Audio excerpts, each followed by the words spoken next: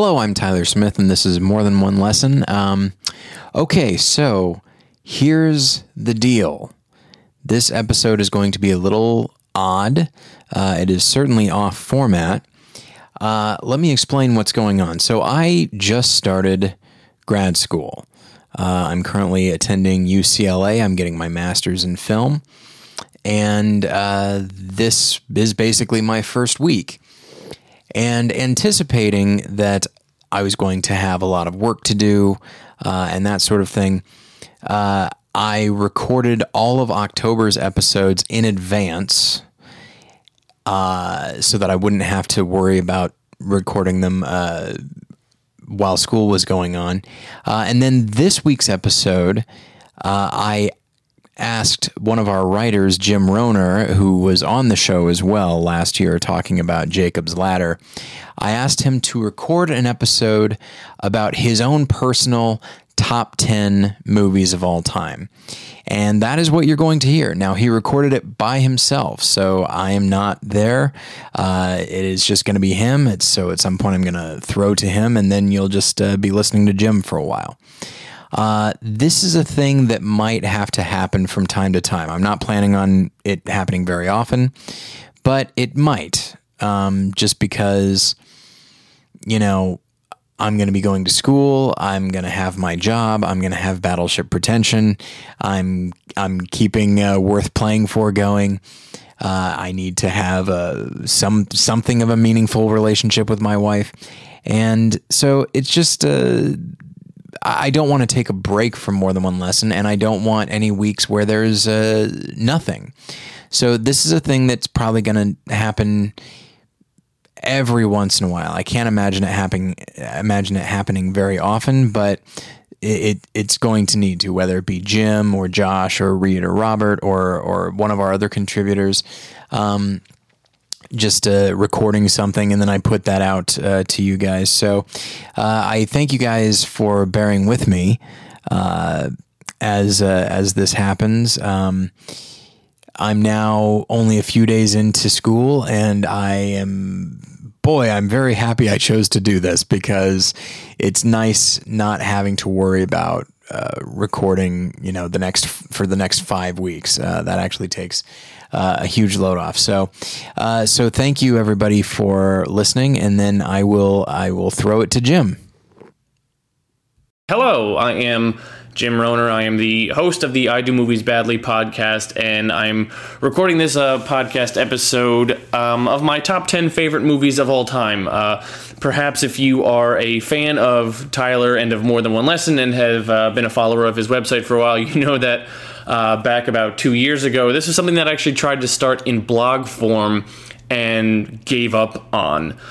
For those of you who may not have been aware of that or are kind of new to More Than One Lesson, let me give you a little bit of backstory of what's kind of going on before I sort of get into this list.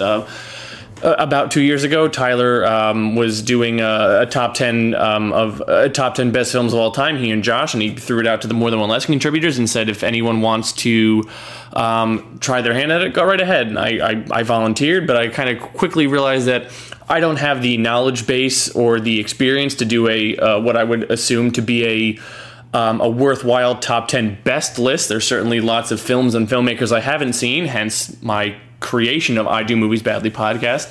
So I didn't think I would be able to do a top 10 best of all time. So I said, but I can do a top 10 favorites of all time. And that may seem like the same thing to people, but I hold a distinction between the two. Best certainly, like I said, seems to imply that you've seen enough, that you've been exposed enough, that you are, I suppose, cultured enough to kind of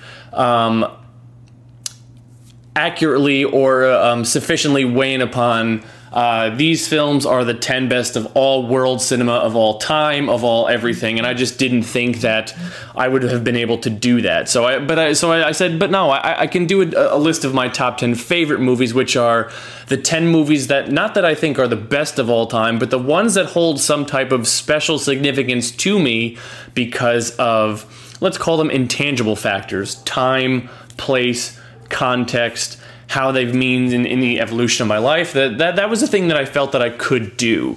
And I started that out, like I said, about 2 years ago, and was decent about doing one blog entry per month until there was about a 9-month break. And then I came back and did number 7, and then eventually just dropped off the face of the earth. And I won't get into too many details about why I did that. You can certainly, as of the posting of this podcast, I believe Tyler has also posted a blog that I wrote on More Than One Lesson, kind of explaining and going into detail about the many factors that contributed to me kind of giving up on that. But eventually I kind of collected myself, got back together, and when Tyler said, why don't you do a podcast episode instead about your top 10 favorites, I figured that's something that I'd be more willing to do, because it's just sitting down for, 90 minutes, 2 hours, however long this episode is going to be, and kind of getting it all out of the way instead of sort of stressing about it for months, second-guessing myself, sitting down and writing a blog, and then wondering, the one I have to do next month, is that one actually going to be number 8, or should it be number 7, or what about this movie, and blah, blah. And so I just kind of eventually decided, I'll just do this episode. I'll get my top 10 list, and even if it changes, so be it. As of right now, this list that I'm going to present to you is, I don't want to say definitive, but this is sort of right now a picture of me, Jim Rohner, what my top 10 favorite movies are at this point in my life, which I think is liberating to say, because a best list, you sort of feel like you have to defend it to a certain degree, especially as more great films from more great filmmakers come out or emerge or whatever. But a favorites list, there's sort of a fluidity to it, or there's an understanding that it doesn't have to be solid, because when intangible factors are going into your list or going into your opinion, there's an understanding that those things are going to change, that you as a person are going to change. And maybe that's just a self-conscious or subconscious way of sort of me being able to defend the fact that I'm about to talk about 10 movies that, for most of which people probably would not include on their top 10 best list, and certainly some may not even include on their favorites list. But this is me. This is essentially a picture of me, of who I am as a movie fan, of how life and circumstances have come together in my time, in my existence, to sort of shape my opinions and my thoughts on certain things.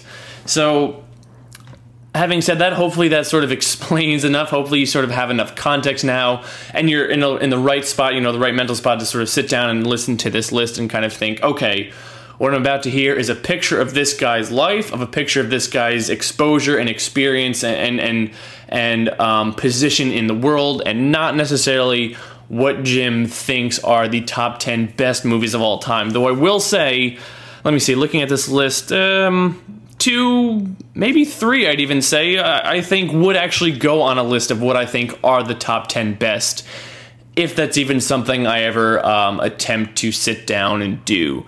Maybe I will someday, maybe I won't. That's for another day and a certain another version of me to decide. But I guess there's nothing else to do than just sort of get into it. So here we go. Oh, no, not here we go, because there's one thing that I'm forgetting about. For those of you who did read those blogs, or who are familiar with what I had been trying to do, I will say that things have changed a little bit. During this process of reevaluation and sort of revisiting a lot of these movies and these titles, and sort of, once again, thinking how I've changed and how things mean differently to me now, I've realized that the order has changed a bit, or not so much the order has changed, but one explicit thing is that one of the titles that I initially started with is actually no longer on this list, and I will certainly get to that. Full disclosure, and sort of seeing how the sausage is made, or inside baseball, or whatever metaphor you want to use for a peek behind the curtain. The order of some of the movies that were going to be on the list that I did not get to have also changed a little bit, and one has been put on there and one has been knocked off. That doesn't mean anything to you, because certainly I did not even get to them when I had started writing, but just wanted to kind of further emphasize the fact that things have been changing. And so certainly the one that was on the list and is no longer on the list, I will get to that when I get to it. But I suppose I should no longer dilly-dally. This is certainly part of me, which is very intimidated to be doing this, but no better way to get used to the water than just to dive right in. So let's start with number 10. My number 10 favorite movie of all time is 1974's The Texas Chainsaw Massacre, co-written by Kim Henkel and Tobe Hooper, and of course directed by Tobe Hooper. I talked about this a little bit in the blog that I wrote, that it might be strange that for a Christian film outlet that I'm talking about a horror film, not just specifically a horror film, but a horror film which is so dark and unsettling and twisted. And it's kind of weird, but that's actually kind of why I like this movie so much. The Texas Chainsaw Massacre, when I first saw it, and it's funny, this is a recurring theme for a lot of these movies, that I won't be able to recall the first time that I ever saw them. But they did leave an indelible mark because I am continuously going back to them and rewatching them. These are the kind of movies, if you kind of want to think, what's a favorite movie? What makes a movie a favorite more than best is like, well, if I got no plans on a Friday night, what movie am I popping in to watch, rather than exploring something new? And the Texas Chainsaw Massacre is certainly one that I've seen countless times, that I love, that I wrote a final paper about in college in my Essence of Cinema class, my film theory class. That's how much I loved it. That's how much I saw into it. And it kind of works on... I don't want to say it works on two levels, but there's two distinct reasons why I love this movie. The first one is sort of what you'd sort of think for the standard horror film coming out in America in the 1970s, which is, of course, what does this say about American society in the 1970s? And there's a lot of allegory to be drawn here, a lot of metaphors, however you want. Of course, the movie was inspired by just Tobe Hooper had an idea of, like, he was in a crowded hardware store and he thought, what if I just took a chainsaw to cut through this crowd to get out of here? That's where the initial genesis of the movie started, but that is clearly not what the movie's about. The movie's about, of course, a group of young teenagers who get lost in the in backwater, backcountry Texas, stumble upon a family of cannibals, and they are systematically one by one killed and sort of eaten until we have the last girl who escapes. But despite the fact that she escapes, the family that killed all her friends are still very much alive and free to continue wreaking havoc on whoever might stumble upon their abode. And it's amazingly cynical, it's amazingly dark, and a lot of that has to do with, like I said, being a film from the 1970s that comes out of America. And you can certainly see parallels of, if you want, Vietnam. You have a bunch of people who are kind of in a land or a landscape which is unfamiliar to them. The locals have an advantage. The locals are not friendly and are openly brutal and murderous of the people who stumble upon them. You could also look upon it as, the evolution of technology and the death of Americana, or the death of sort of homegrown industry. It's hinted on a little bit, but the family that terrorizes these kids used to work in as butchers, used to work killing cows in town, but because of the advent of a machine technology which does it much more efficiently, they are no longer working. And so you must, the implication is kind of being like, in order to adapt to their situation in which they are no longer making money, in which they no longer can eat, they are forced into cannibalism in order to make their needs met, in order to feed themselves. So there's certainly those undercurrents, but I also enjoy the fact that there's sort of a deconstructed element here, or at least a deconstruction of horror tropes. And this was what my paper focused on when I wrote about this, was this idea of the Texas Chainsaw Massacre being a postmodern masterpiece because of how it takes standard archetypes or tropes in a movie and sort of twist them on their head. One of those being, obviously, first and foremost, the family structure. The family being typically thought of in movies and presented in movies as something of safety, as something of love and of compassion and of support. Instead, the family in this is a picture of brutality and a picture of danger and a picture of murder and not and of insanity. There's also, I think, something to be said about the subversion of the female form and what the female implication is, and specifically by that, and it means that there's a scene at dinner when Sally is tied up and they're howling at her and she is terrified and she's begging to get out, and what she says to them is, "Please let me go, I'll do anything." And we don't have to be geniuses to kind of imply or understand the implication of, well, hey, she's an attractive young female. What does anything mean? What is she willing to wager or to sacrifice in order to get out? And instead of that, I mean, it's not even as though the implication is lost on them. The implication, they don't even care. They have no interest in her as a sexual being. They only have interest in her as literal meat, as food. And that is the ultimate objectification, I suppose. It transcends sexuality and goes instead just to living or dead, food or not. And there is something so brutal about that. And that ties into another reason why I really appreciate this film is I don't even want to say the brutality of it, I'll say the messiness of it. There is or there has been a movement, at least in mainstream cinema, probably dating back to like early 2000s, and you can think of, the Texas Chainsaw Massacre remake, the Friday the 13th remake, pretty much anything that has been done by Marcus Nispel and other directors who are trying to emulate this look and this mood of a slicked up dirtiness, which in the sense of everyone looks very dirty and everyone looks very sweaty and clothes are worn down and covered in mud and blood, but there's a slickness to it. The cinematography, everything is very, I hate to say it again, but everything is very slick. And those two looks are really in contrast. You're trying to make it dirty, but you're trying to make it look really good too. And the Texas Chainsaw Massacre doesn't do any of that. The original Texas Chainsaw just looks really dirty. It looks gross. It looks like it was hot and miserable, and that everyone there, nobody wants to be there, and everyone legitimately wants to escape from this world that they are in. This dirty, raw, smelly, bloody, gross environment, and that's because that was how it was in real life. And I don't necessarily think that to an extent, I should step back and actually say instead I'm sort of torn on how much real life or how much background and making of a film should go into your evaluation of the actual finished product.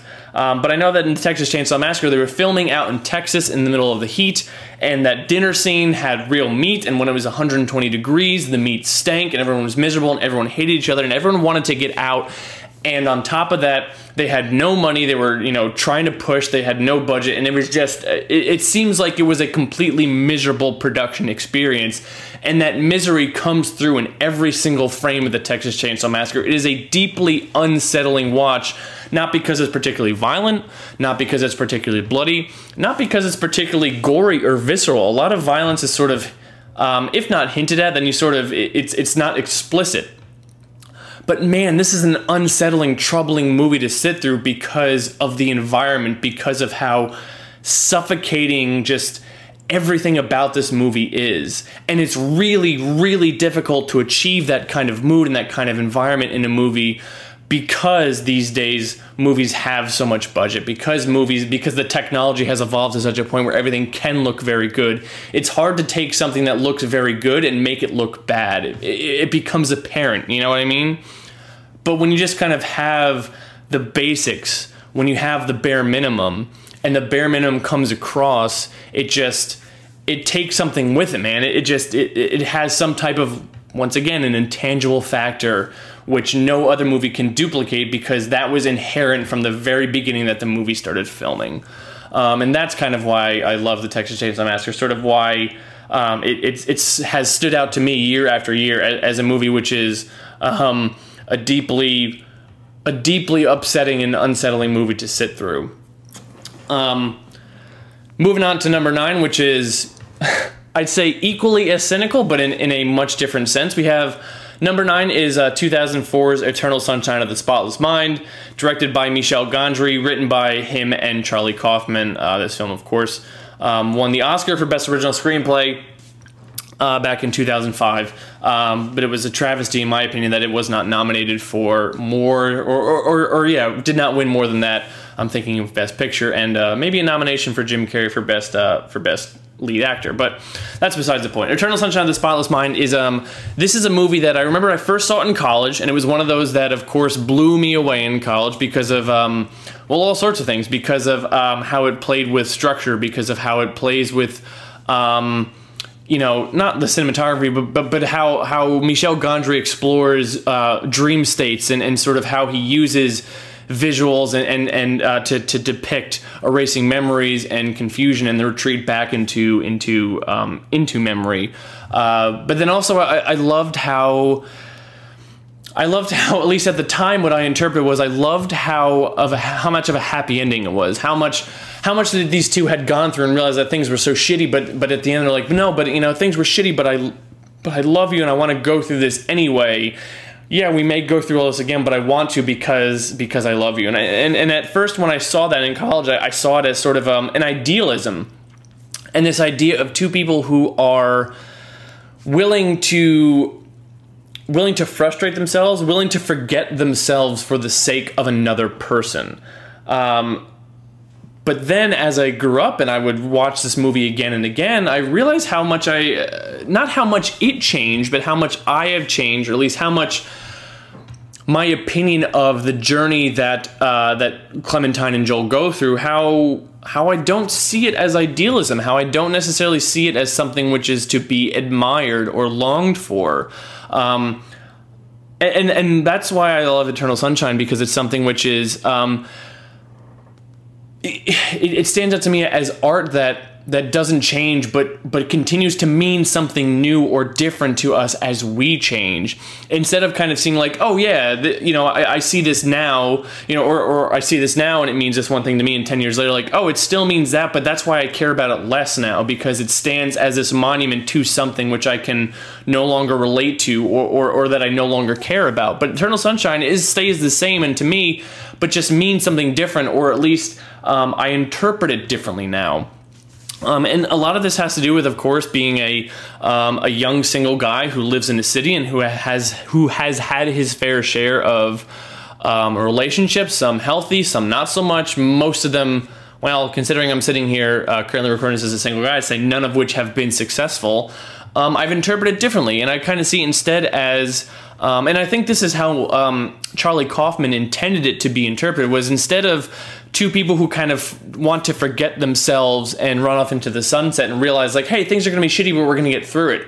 It's instead two people lying to each other and running off and feeling like, well, the whole cycle that we've seen repeat, at least we're not even seeing a cycle repeat. What we're seeing with Eternal Sunshine is two people who have just went through a loop for the first time, but are going to continuously go through this loop of loving each other, hating each other, forgetting about themselves, and then repeat, and it's a cynical look at not relationships, but it's a cynical look at two people who shouldn't be together, but who are instead forcing themselves to be together. Why would people do that? And we know why people would do that. We know because we get lonely, and because of factor X, Y, and Z. Or, I mean, how many of us haven't been in a relationship which was ill-advised, but we're in it anyway? Even while we're in the thick of it, we're thinking, I shouldn't be doing this, but because of this reason or another, because of maybe something about me, or because of something about him, or because of something about her, I'm going to continue with this relationship even if it kills me. And a lot of times emotionally it does kill us, or psychologically it does kill us, but we do it anyway.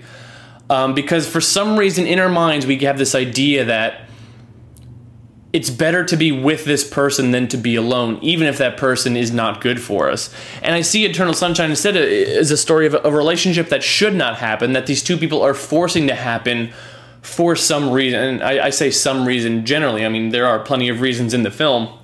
But two people who are forcing themselves to get into this relationship, which isn't going to work out.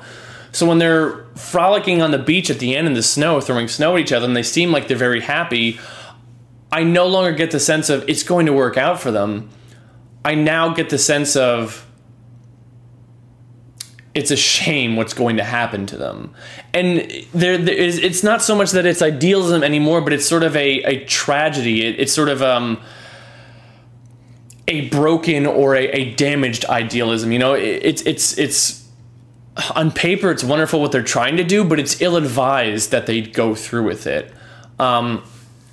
And that's wonderful to me, at least that there's this film which has evolved, or no, that's not it. That this film that has changed, that I've interpreted differently as I have evolved, something that I get new things out of when I watch it again, and that's wonderful. And also just because of the complexity of the production design, the cinematography, how whimsical Michel Gondry can be, there's new visual things too that I forget about, or that I'm seeing for the first time when I go back and I watch it again, and that's wonderful too. That it's just that any film that I can go back and explore new things or see new things I've never seen before, that is always incredibly wonderful to me. So of course you. I have two films in a row now where you kind of where you get the sense of misery is going to proliferate at the end of these stories for everybody who's involved. Things are not going to change, but they are two very different stories and two very different approaches to relationships, I suppose. But I got nothing else to say to that. So I'll move on to my number 8 favorite film of all time, which is, and this is the one that I think most people would probably I don't want to say this is the one that people would probably mostly disagree with me with, but this is the one which I fully admit there is the most subjectivity going to, in the sense of the reason I love this movie is so specific to me as a person, and I don't think something that's just like someone else is like, oh yeah, I know exactly what you're going through. I you know, it's not like Eternal Sunshine where I saw it in college, or it's not like Texas Chainsaw where it was like there was a fundamental, you know, punch in the teeth, if you will, of sort of what I expected or what I had seen beforehand. This one has very much to do with a very specific time and a very specific place for me. And this film is 2011's The Muppets, directed by James Bobin and written by Jason Segel and Nicholas Stoller. Now, The Muppets I saw when it came out as a double feature, not a theater-sanctioned double feature, but I went initially to see Hugo because I was writing a review for it, and then after Hugo was done, I snuck in to see The Muppets. So it was a five-finger discount double feature. But both of those movies ended up making my top 10 of that year. But honestly, I haven't rewatched Hugo since, and I've rewatched The Muppets multiple times since then. And looking back, I might even think that, you know, Hugo did not deserve to be in my top 10. I'm sure Tyler would certainly agree with me on that one.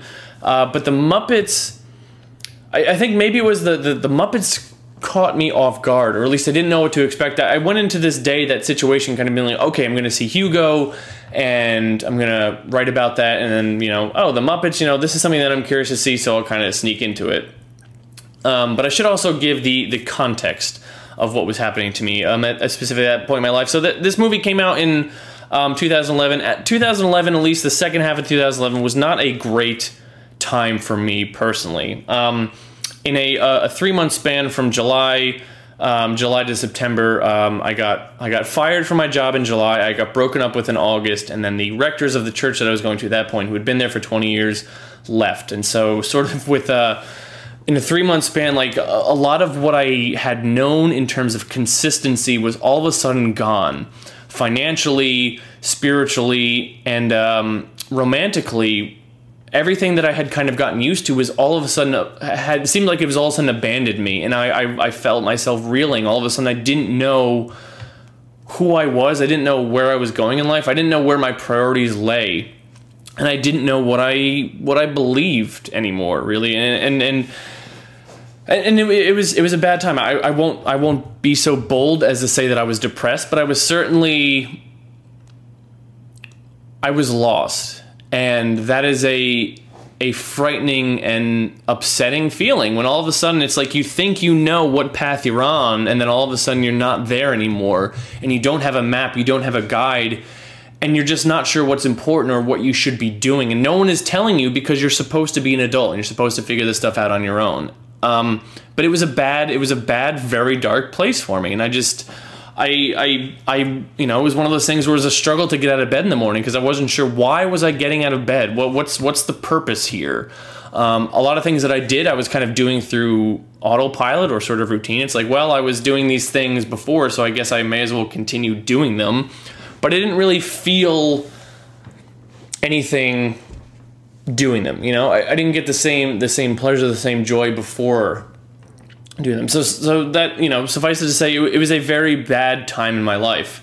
And so I guess I you know, snuck into The Muppets kind of hoping like, oh, maybe I'll just get a few laughs for free and that'll be that.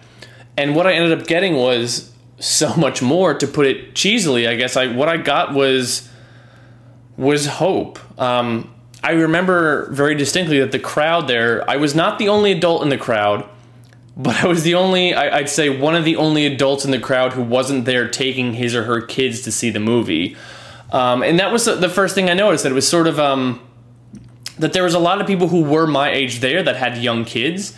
And it was just kind of cool, kind of seeing, like, you know, I saw the Muppets because I was a fan of the Muppets when I was a kid. You know, I wasn't necessarily raised on them, but I watched the Muppet Show, and I watched the Muppet Christmas Carol, and I watched a lot of the Muppet movies, and so there was something that there was a nostalgia there that was driving me to that theater. That there was something that I sort of, I guess maybe subconsciously wanted to reconnect with, because certainly, what do you associate with the Muppets?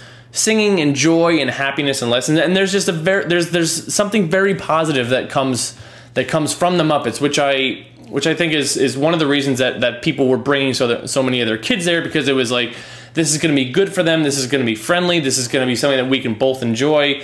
But on the other hand, it was like, but we're going to enjoy this too, because this was something that meant a lot to me as a kid. And this is something that I want to share with my children as well. I kind of got that sense there because I saw how much the parents were enjoying themselves too during that screening. So you really do get the sense that it was a multi-generational thing, that this was a property. This was an entity that is multi-generational, that transcends age, that goes beyond social circumstances, that goes beyond, cities or geography or time. This is something that is meaningful to people, no matter what their age or no matter where they are in life, because this was something that speaks to a truth about positivity and about love and about joy. And I guess there was just something that was wonderful, that there's Walter kind of gives a little speech about how, and I should have called this up to be able to read it, and I did not, and I'm sorry that I'm a little bit unprepared for this recording. But essentially, his speech kind of breaks down to when he was a kid. He was raising the Muppets too, and he kind of said it, as long as there's talking bears and frogs and all that kind of stuff, there's always going to be a reason to hope. There's always going to be a reason to smile. And I did get that sense from sitting there, not just watching the movie, but watching the crowd too, and seeing how happy these kids were, and seeing how happy their parents were, and just kind of, it was sort of a reminder to me that, like, there's stuff to be happy about in this world. There is stuff to be hopeful for. There's stuff that's going to be, meaningful later on. Some of these parents, but maybe they had a rough go about it when they were teenagers. Maybe when they were in their 20s, things were terrible. And then maybe now that they have kids, they're in a much better spot. And so maybe them connecting with the Muppets is a reminder to them too, personally, that, like, things were dark for a long time, but as long as there's this thing, whether it actually be Fozzie Bear, or whether it be Kermit the Frog, or whether it be this movie or that song or whatever, those things aren't going to go away, and they're always going to be there, and there's always going to be something to come back to. There's always going to be some reason to be optimistic and to hope, and the Muppets reminded me to hope and to be happy and to think that, and reminded me that things will be okay and things will work out. And there's something just, and I mean, I legitimately think the movie is a very good movie. I think it's hilarious, and I think it's well written and it's well acted, and it was also just great, kind of, I don't know, it was just great to be able to reconnect with joy in the midst of a time when things were going so badly for me. And I'm not going to say that, I walked out of the theater and felt like everything was okay, and I'm not going to, lie to you and say that, after that, I got a new job and everything was blah, blah, blah, blah. It still took months for things in my life to reconnect, to rebuild themselves. I didn't find a job for months after that. I didn't date for, probably almost 2 years after that. And it took me a while for me to rebuild my finances, to rebuild my confidence, to sort of rebuild my worldview. But seeing the Muppets was a seminal moment in that. It was a step in that direction for me. It was at least signifying it's like, hey, things are going to be okay. They're not okay now, and they're not going to be okay for a while, but I guarantee you things are going to be fine. And this is also sort of a bittersweet thing as well, because I was so happy that the movie did so well financially, and that there was this indication that, okay, the Muppets are going to be this property and this entity again, and it's going to be something that we can share with a new generation. And there is always going to be this reminder of joy and of positivity. And and the Muppets will be this evergreen thing that, yes, if I have kids someday, I'm going to take them to whatever Muppet movie is going to come out, and this is going to be new and exciting for them, and the pattern is going to repeat itself. And then, of course, Muppets Most Wanted came out, and that wasn't so good, and I attribute that to the absence of Jason Segel. That's just my own personal opinion. And then, of course, the Muppets had that show on ABC that was short-lived that took it in a kind of a new adult direction that people weren't a fan of, and it got canceled. And so it sort of seemed like also it's somewhat sad because the Muppets from 2011 also seemed to indicate that there was going to be this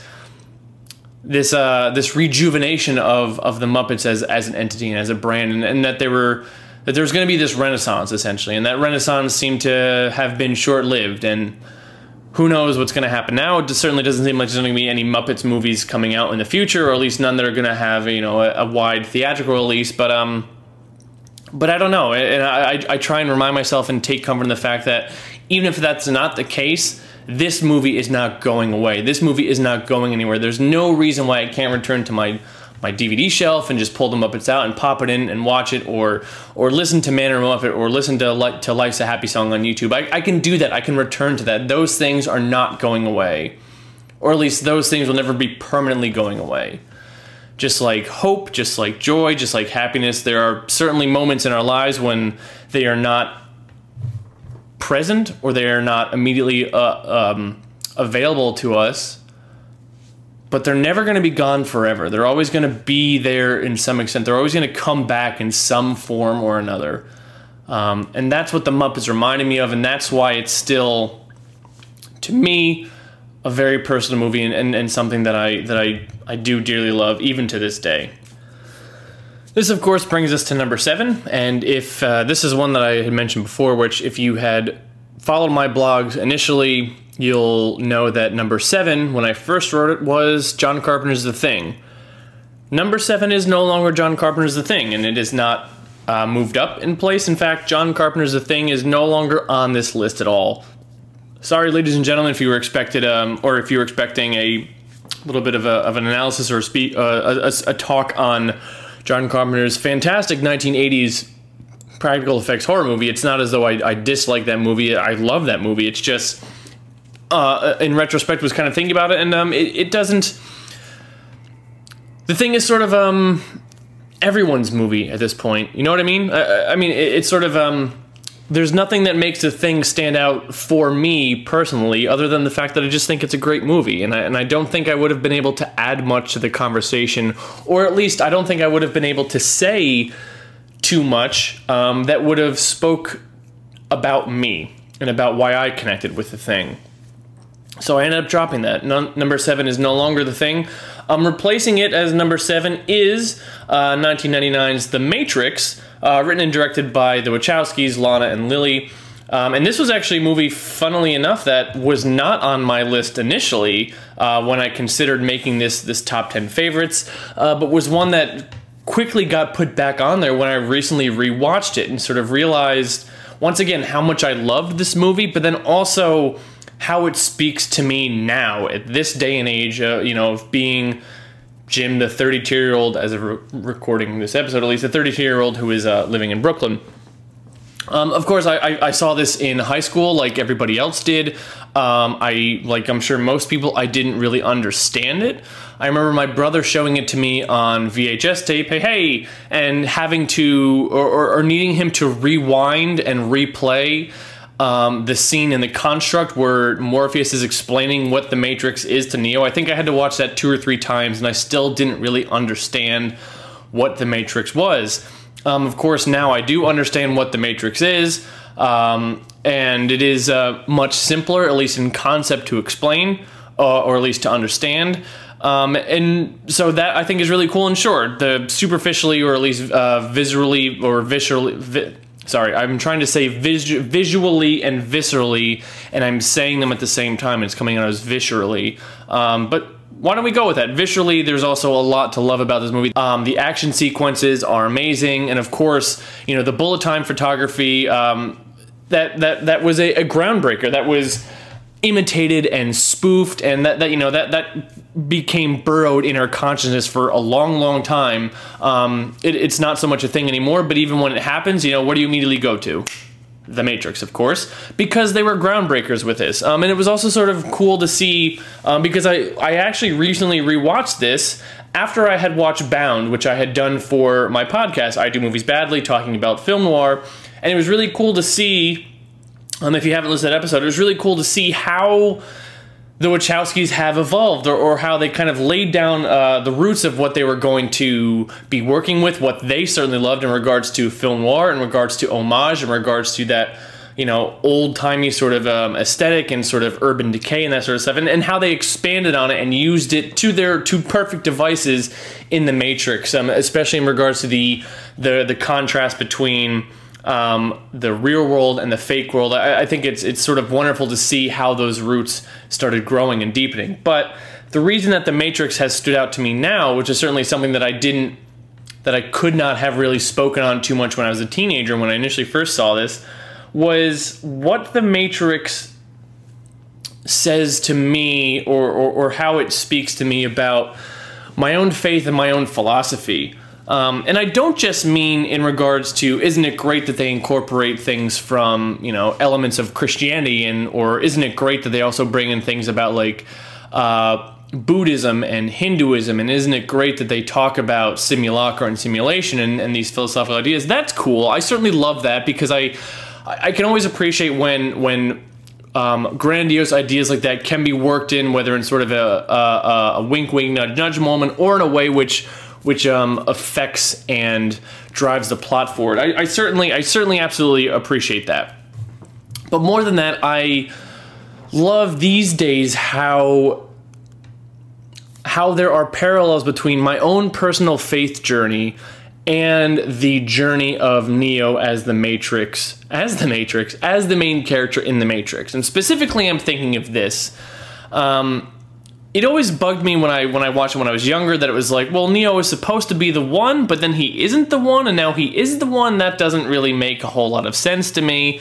Not really being able to comprehend, I guess, or reconcile that idea of him no longer believing that he is the one, freeing himself up from those expectations, and that pressure allows him to grow into being the actual one. We won't get into a conversation about the Deus Machina in the movie, because that is not important right now. What is important is that idea of Neo being able to free himself from his expectations, from the expectations on him. Neo freeing himself up from really belief allowed him to be the person he was meant to be, which is kind of funny too if you think about it, because I guess the argument could be made that him freeing himself up from his belief in fate allows him to fulfill his fate. But once again, that is a different discussion, not for this podcast. And I found a lot of resonance in there, and a lot of relevance in that, because of, like I said, my own faith journey, specifically in the sense of I am a Christian, I am a believer, I am more firm in my beliefs now, and I am more enthusiastic about my beliefs now than I ever have been at any point in my life. Even the 4 years that I went to private college, even the 4 years that I went to private high school, even the few years that I was involved in the vestry of the church that I used to go to back in New Jersey. Even more so than those points in my life, I am more firm in my belief and in my involvement in my faith now than I ever have been.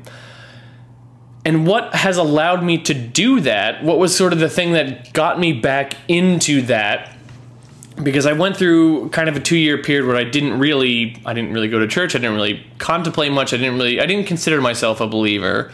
But what allowed me to get back into, not just back into the church on a surface level, but what really allowed me to start delighting more and exploring more of the philosophical and intellectual arguments and ideas that come with the faith, was me admitting that everything that I believe in could be wrong.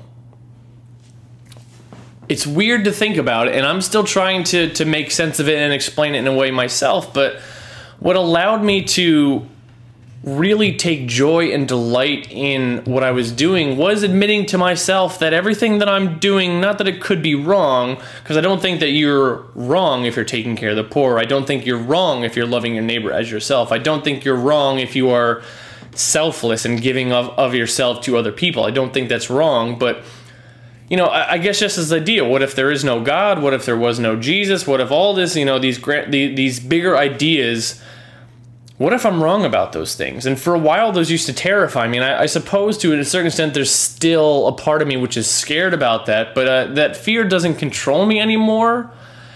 And I don't know. I don't feel a pressure anymore about being right or being wrong. I just feel that what I'm doing is good. What I'm doing is right, whether it's because it's mandated from a higher power or not. And while I believe that it is, I don't think it would change anything about me if somehow it was proven, and this could never be done, but if somehow it was proven, hey, guess what? There is no God whatsoever. It still wouldn't really change my behavior towards people. It still wouldn't really change my actions. It still wouldn't really change what I think would make this world a better place. I guess how I sort of described it to some people was that for my entire life, in terms of my spirituality, my faith, I was sort of given a frame and forced to find a picture that fit into it. Here's the frame. This is how the world makes sense. Now make the world make sense based on this. And letting that go, and letting go of I guess, what I had been raised with, of what I had been taught to believe, letting go of the pressure of being right, of feeling that I had to uphold that I had to prove myself right, that I had to be superior to other people. Letting go of all that allowed me instead to kind of get a picture, to paint the picture of what I thought of the world, of how I viewed the world, of how the world made sense to me, and found a frame that fit that instead. And it was a much better and a much healthier way for me to live, to be happy, to try and help other people be happy as well. It all started with this whole thing of just kind of thinking, you know what? It's probably not this way, or it might not be this way. And then admitting that to myself, or acknowledging that, kind of freed me of the pressure of having to prove anything. And so that's where, you know, kind of comes back to the Matrix and this idea of, once again, Neo kind of being told that he wasn't the one. So he no longer worries about trying to be the one, and by no longer worrying about it, he finds that he fulfills that he does make the world a better place, that he does fulfill this goal, this fate, whatever you want to call it, that was set up for him. He still does. He's able to achieve that only after he is able to kind of accept the fact that, no, he's maybe this is all wrong. That, of course, there's a much larger discussion to be had there in regards to my own faith, in regards to how I view the world, that sort of stuff, and that is certainly something that I'm willing to engage with people on one-on-one, but I won't get into too much of it more here, or in fact, I'm not going to get into any more of it here, because this is not a podcast about my faith. That is coming later this year, I can promise you that. This is instead a podcast about my favorite movies, and so being at a place where I currently am with my faith and with my spirituality and being comfortable in that, saw an echo of that, or a resonance of that, when I went back to rewatch The Matrix, and that's why it has worked its way into my top 10. So, of course, after 7, now we have number 6 by rules of math. And so number 6 is 1995's Heat, written and directed by Michael Mann. This was, as I'm ashamed to say, was one that was also not on my initial list when I sat down to work it out. This one was actually initially given to The Apartment, Billy Wilder's 1960 film starring Jack Lemmon, and the last movie that Billy Wilder won Academy Gold for. And I just, it was one of those things, once again, that I found that as the days went by, I was not going back and rewatching The Apartment, but I was going back and rewatching Heat, and nothing was being lost on it, and it was just as spectacular of a film as I can remember it being. And it was actually funny, I had it on DVD, lent it to a friend about 2 years ago. That friend has not given it back to me, Vicky, but my downstairs neighbor had an extra Blu-ray copy, so he gave me his. And it's one of those movies which is so incredible that I'm wondering, why do people not talk about this movie more often? Sure, it's on IMDb's top 100 or top 250 of all time at number 123. But I mean, this is a great movie. This is a great movie. And this is also one that I've struggled with a little bit in regards to how do I talk about this movie in a way which is personal to me versus how someone else might love this movie? I think there's less to be said about this one in regards to what does this say about Jim as a person. But I love the fact that it's a great heist film. I love the fact that it's almost 3 hours long and doesn't feel long. That I want it to keep going. That I love the fact that I'm excited by the bank heist and the gun battle, or the shootout in the streets of Los Angeles. I love the fact that it combines two of the greatest actors of all time, Al Pacino and Robert De Niro. It combines them together. And I love how they approach the characters differently, and I love how they are two different characters. And I love how Michael Mann wrote and directed these characters, or even the minor characters, even someone as small as Waingro, despite the fact that, yes, Waingro is very important to the plot. He doesn't have a whole lot of screen time. We don't get to know a whole lot about him, but I feel like I know this guy, even with the little amount of screen time he has. I feel like Michael Mann has crafted such fantastically well-rounded and deep characters that even if all we see is Waingro lounging on a bed with his shirt off, the fact that we've seen how he's overreacted during the initial heist with him and Neil McCauley's crew, and so we know that, and then we see him lounging with all of his white power and neo-Nazi tats, and it's like, okay, I have a clear picture of who this kind of guy is. I have a clear picture of probably how he was raised. I have a clear picture of what he was like in high school. I have a clear picture of his relationship with women. I know a lot about this guy based on what little information I have because of how Michael Mann conveys it. And I've never really been a fan of cops and robbers movies. I've never really been a fan of procedurals. But it would be unfair to call Heat a cops and robbers movie, and it would certainly be inaccurate to consider it a procedural. But I certainly do love this idea of not even moral gray, but I guess sympathy towards the other side of the coin, because you have Neil McCauley and you have Vincent Hanna, and they're both very good at what they do, and they are enemies of each other, but they have such a respect for each other. Not necessarily for what each other does, but there's just a respect of like you do what you do and you do it very well. And there's also an acknowledgement that it's not just, I don't just see you as a cop, or I just don't see you as a robber. I see you as a person who also happens to be playing the role of a cop. I see you as a person who also happens to be playing the role of a robber. And a lot of that has to do with, I'm sure, with systems and how their lives have led them. And eventually they got to a point where it's like, this is what I do. I can't do anything else anymore because I do this and I'm very good at it, and I don't want to try doing anything else because what else is there to do?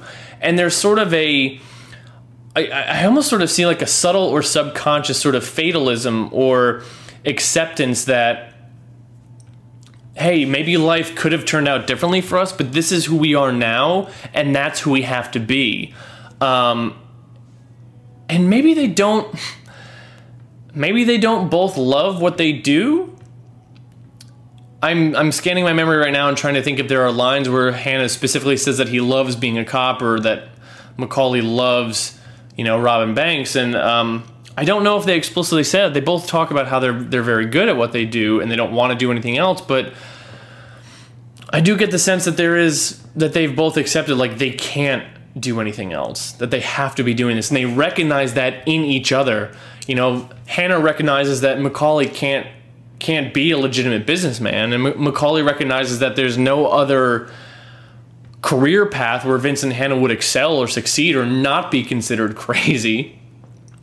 And I think they sort of see acceptance of that in each other, and I sort of love that, and I sort of love looking at people as people more so than just what role they've been cast in life or what role they've chosen for themselves just because they are a good person or a bad person. I don't want to use those labels at all. Just because they are a cop or a bank robber, or just because they are a lawyer or a garbage man or a nurse or a bartender, doesn't mean that that's who that person is.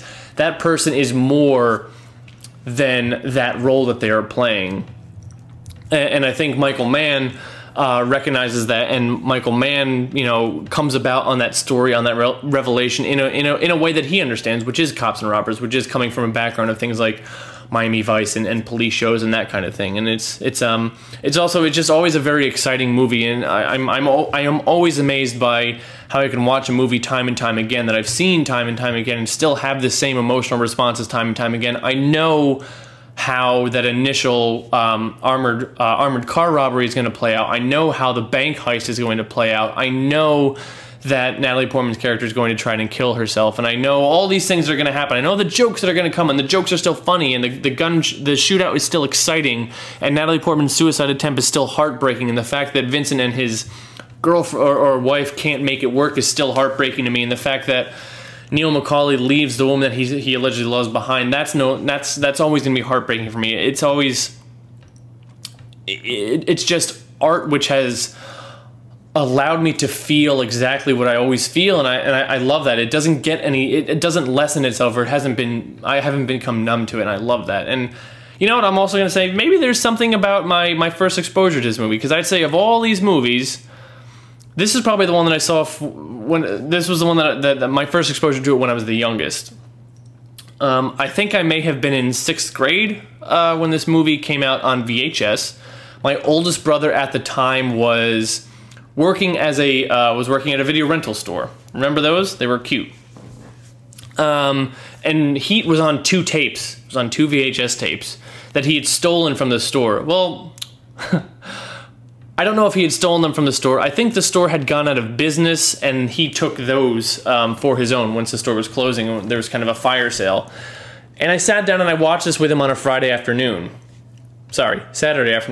Also thinking about it, I don't think I was in 6th grade, because it was in the house that we didn't move to until I was in 8th grade. So it might have been when I was an 8th grade or a freshman in high school. Either way, I was significantly younger than I am now. And he just said, "Hey, do you want to watch this movie?" And I said, "What is it?" He said, "It's Heat." And I think all he said was that it has both Al Pacino and Robert De Niro in it.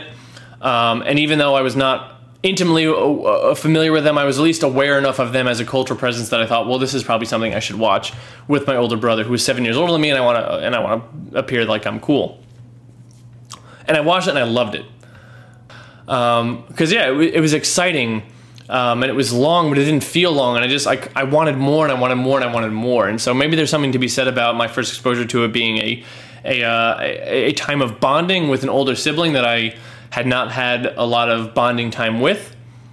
I guess I'll let my therapist decide that. But that is Heat. That is number 6. So of course it leads us to number 5, which is 2006's Children of Men, directed by Alfonso Cuarón, written by just a laundry list of people here: Alfonso Cuarón, Timothy J. Sexton, David Arata, Mark Fergus, and Hawk Ostby. Children of Men was one of the first movies that I ever was able to read the script first and then see the movie and kind of get that idea, or kind of really see some application as to what does a film look like as an idea, as words on a page, and then how does someone interpret those ideas. Now, of course, Cuarón being the director and one of the co-writers, also I'm sure he was very instrumental. I know he was very instrumental in writing it in such a way where he knew where those ideas were going to come from, or at least what those ideas were going to look like. But I didn't. I certainly, when I read it, I'm like, this is a great story set in the future, a wonderful little sci-fi premise with some heart in it and some wonderful relationships. And then what Alfonso Cuarón brought to it was all that, but also just one of the most visually stunning movies of the last, I guess, it's about a decade, but maybe of the last 20 years. This is a fantastically stunning movie, and also one that is one of those, I can't even say it's a rare movie that does it, because I feel like a lot of sci-fi dystopian movies try and do this now, but certainly one of the best movies when it comes to, here are the problems of the future, look at the roots of where they come from today. Because in Children of Men, there's a lot of allusions to Abu Ghraib, to fears and paranoia about immigration, and to a future that we seem to be moving towards in the sense of political and geographical isolation, and just, if not all-out warfare, then staggering lack of hope for the future. And that, at least in Children of Men, that staggering hope of a staggering lack of hope for the future comes from the fact that babies are no longer being born. So we are sort of dealing with this fate of our own demise as mankind, because once the youngest one of us dies off, what else is left? And there's that, and I certainly love that. I think there's also something that I think I have a fondness for Clive Owen, despite the fact that if you look at his resume, he's overwhelmingly not given us much reason to believe in him as a leading man. I remember seeing Children of Men and thinking that, like, this is going to be it for Clive Owen. This is going to be his big breakthrough. People are going to start casting him in more stuff. He's going to be great. People didn't start casting him more stuff, and the stuff that he was casting, he was not great. And I think I've kind of had to accept that maybe Clive Owen is just not that good of an actor, but at least he was very good in this movie. And I just, I love seeing what a great director can do with talent that is provided him. But there's also, and this has been said time and time again, that Children of Men is one of those movies where it's sort of like it's set in the future, and it's not the distant future, because it's only 2027, so it's only, math here, 11 years from now. But it's one of those movies where it seems like there's some technological advancements, but it's a future that we can believe in, because it's not that there's flying cars or teleportation or Minority Report-esque readout computer screens, but there's but what is the future going to bring us? What are the things that, technology is sort of up in the air because it advances fast, but not nearly as fast as people would like to believe it does. But what does the future bring? What do we know it's going to bring? Well, it's probably going to bring more people, because population growth is something which does happen. And along with more people becomes stress on food supplies. With more people becomes people, leaking across borders, and with people coming across borders becomes, sort of a fear of outsiders, which leads to hostility, which leads to governments enacting policies against certain people that some people would say is discriminatory, and some people would say is necessary to protect the homelands. So Children of Men was an eerily accurate look into a future that was, in retrospect, easy to predict that it would turn out that way because of people, because of human nature. And I say that somewhat cynically, even though Children of Men is a very hopeful film, it ends on a wonderful note. It ends on a beautiful note, a note of not even self-sacrifice, but at least just on a note of things are going to be okay. It is also a visually stunning movie because of Alfonso Cuarón and the fantastic work, oh my God, of Emmanuel Lubezki as a cinematographer. I could talk for a long time about the single takes. I will not, because I think that's better saved for a larger discussion. This one is also, I must say, one of those where I don't know how much I can say about it in regards to what it means to me personally, as much as because a lot of people think it's a great movie. I'm sure a lot of people think it, or consider it as one of their favorite movies as well. But I think one of the reasons that it became my favorite movie was the fact that it was one of those things where I was so certain of its greatness, and I didn't necessarily see at the time support for that.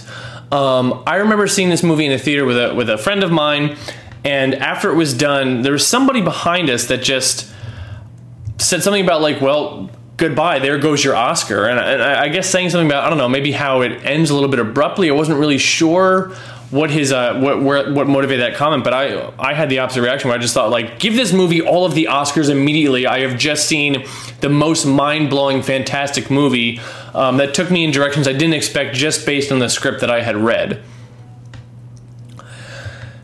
And then the Oscar, nominations came out, and then the ceremony came out, and Children of Men didn't really win anything. It certainly got its nominations, and let's see, going back through here, writing for adapted screenplay, cinematography, and editing. But I was generally surprised that it didn't get a Best Picture nomination, because I certainly thought that it deserved to win Best Picture certainly over The Departed, which, don't get me wrong, I love Martin Scorsese. I'll get more to that in a minute.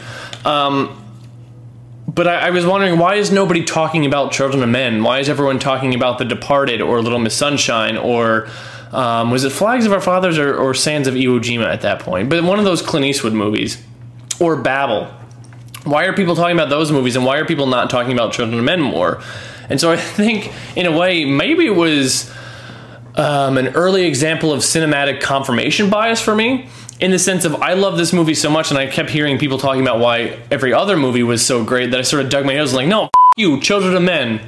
And I also still believe to this day, as much as I love Pan's Labyrinth, and as much as I love Guillermo del Toro, and as much as I love Guillermo del Toro, I still think Children of Men should have gotten the Oscar for Best Cinematography over Pan's Labyrinth. But Emmanuel Lubezki has plenty of Oscars. He doesn't need my endorsement at this point. But yeah, this was one of those movies that I guess it was, and this is an idea I'll talk about more a little bit later too, that this is one of those, like, Children of Men was sort of one of those, like, well, maybe this one's mine, you know? People certainly love it, but I don't know if I've met anyone who loves it nearly as much as I do.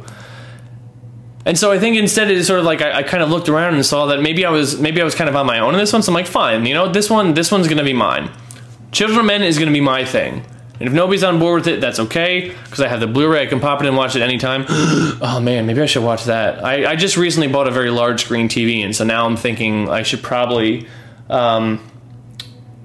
christen it with this movie. I don't know why that thought hasn't occurred to me in the first place, but yeah, Children of Men was just kind of one of those things where, like, I saw it and I was blown away by it, and I kept expecting people to be blown away with it along with me, and they weren't.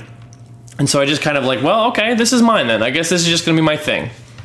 I don't know how much else I can say, I can add to that, really. Although I will say that I think if you've also read the book, P.D. James's Children of Men, upon which the movie is based, I think it is one of those, I'll say, rare examples in which I think the movie is better than the book upon which it's based. That may be sacrilege to some of you, but that's just what I think, and I'm going to stand by my ground, because after all, this is my top 10 favorite movies of all time, and not yours. Number 4 is another movie that I honestly can't really remember when I first saw it, but it's one that I've seen time and time again, and is one that I always bring along if I'm going somewhere, and I kind of, people are like, bring some movie options. This one is always one of them, no matter who the person is, no matter where we're going.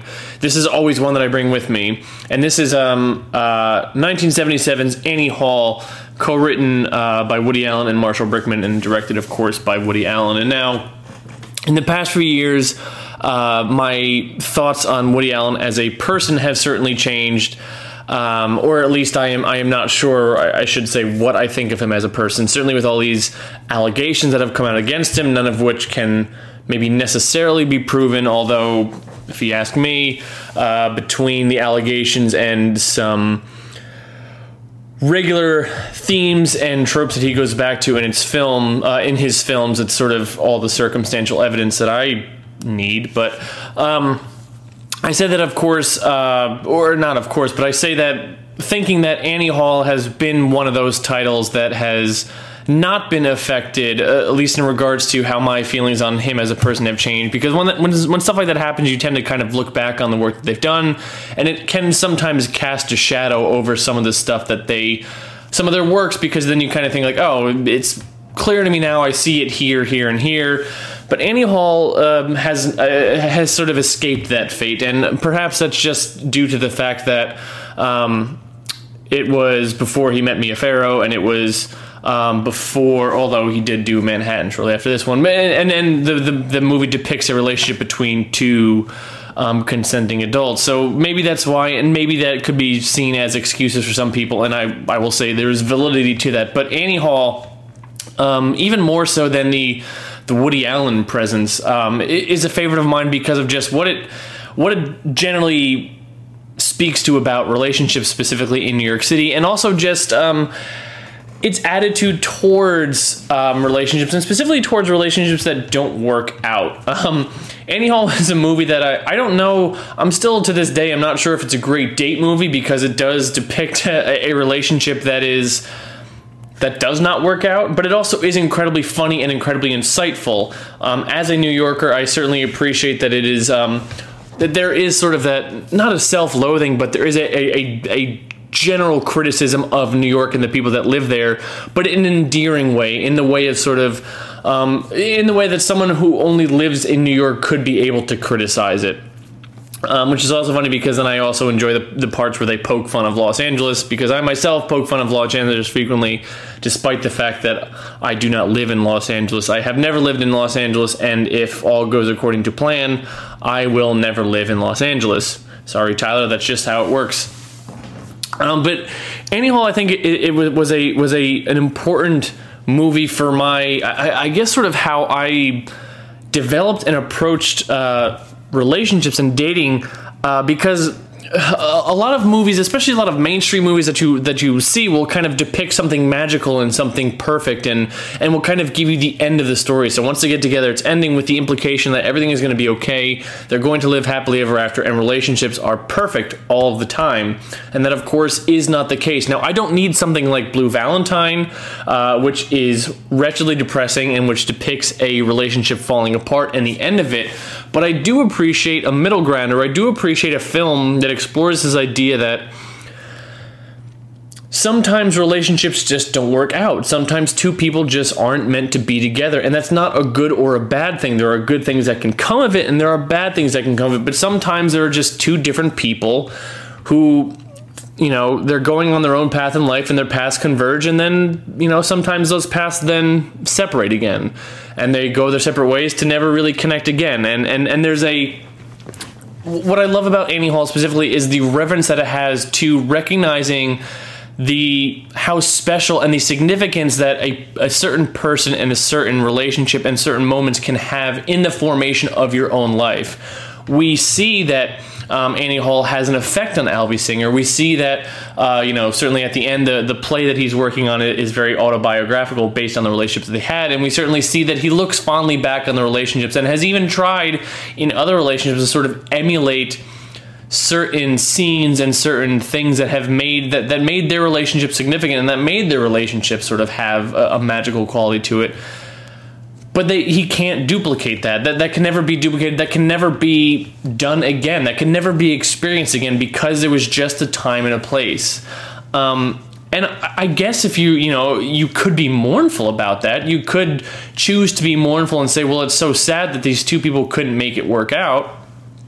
Or you could also just sort of,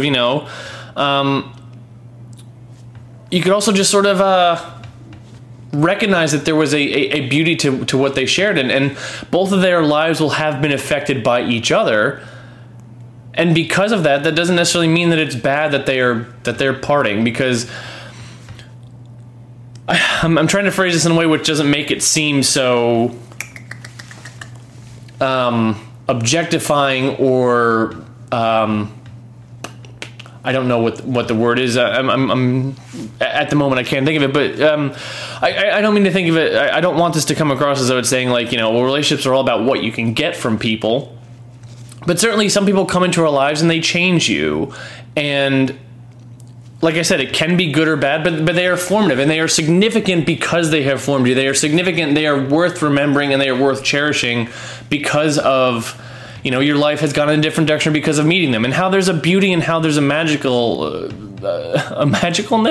a magic to that, and how that itself is worth celebrating. The fact that you knew this person to begin with, also just I guess there's some part of me which has gone through his fair share of failed relationships and wanting to think that there's something out there which is saying it's fine and it is cool that you've been in failed relationships. Because relationships don't, there's not always a happy ending. There's not always a sad ending. Sometimes things just end. And there is something comforting about that. Something that I can certainly relate to. Something which I find catharsis in. But I also don't want to downplay how hilarious Annie Hall is. Annie Hall is one of the funniest screenplays I think I've ever encountered. I don't want to say it's the funniest movie I've ever seen, but it is absolutely fantastic. And it's also great just to kind of, follow around a guy who, yeah, he's got his own neuroses. He's got his things which make him tick, and it's just wonderful kind of seeing a relationship in which the protagonist, the main character, doesn't have it all together. In fact, has it far from all together.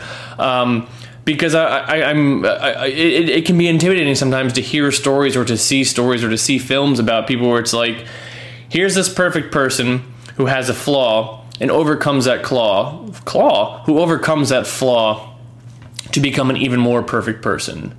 But what is much more realistic, what I am much more fascinated in, are the stories of the people who are very flawed, who find someone else who not completes them, but who finds someone else that they can be with, despite or in spite of their flaws, or perhaps that their flaws is something which makes the relationship a little bit more exciting.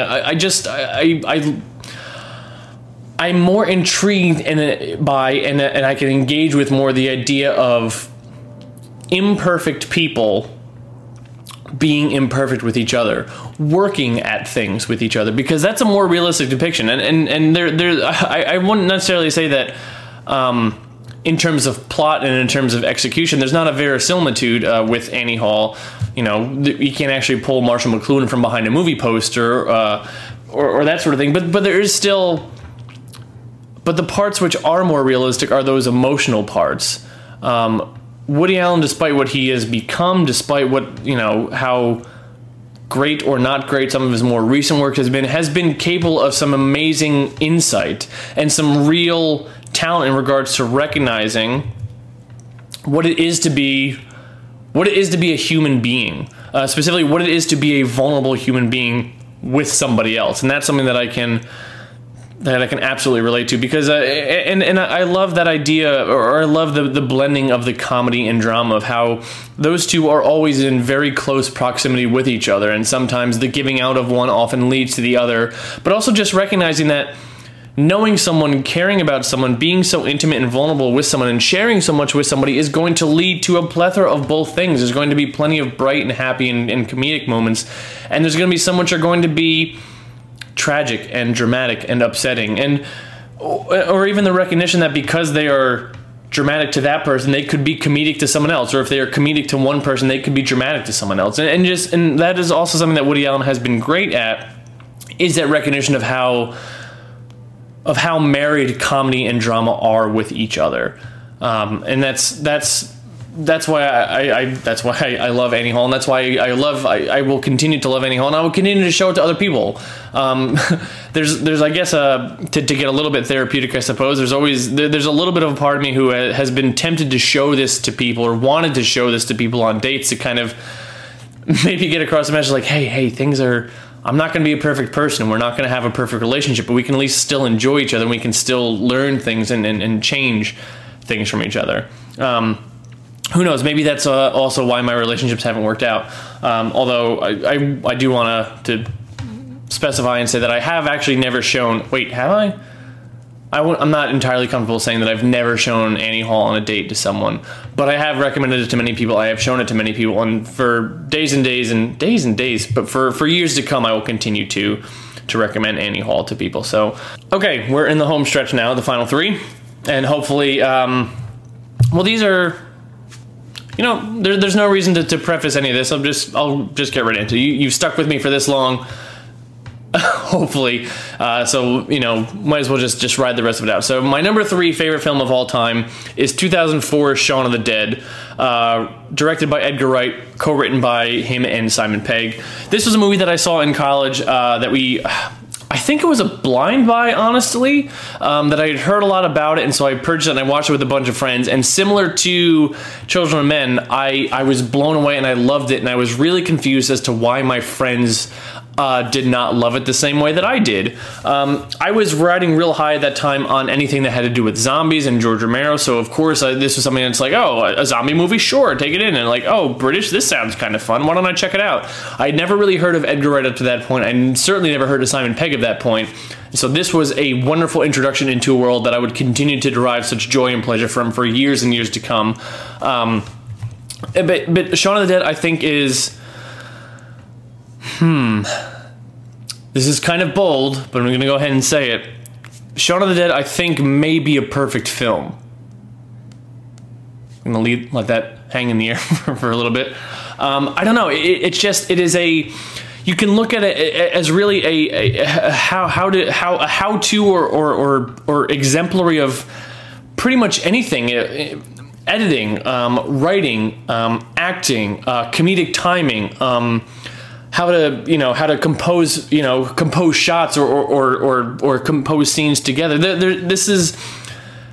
You can pull something from all this. This is a movie that I think should be shown in film school because of how it typifies so many different elements of film production, and also how, man, the heart about the story, how to do homage well. How often do we kind of see films which, they wear their heart on the sleeve a little bit too much, or they try and jam a reference in there when it doesn't really make sense. But all the stuff in Shaun of the Dead, the things that they clearly love, work into the narrative, and it's also great that it's a wonderful parody. Oh my god! The more I just think about this, the more I say stuff out loud, the more I just realize, man, maybe this should have been considered for my number one favorite film of all time. But no, I have to stand by what I said. I have to stand by this ranking for now.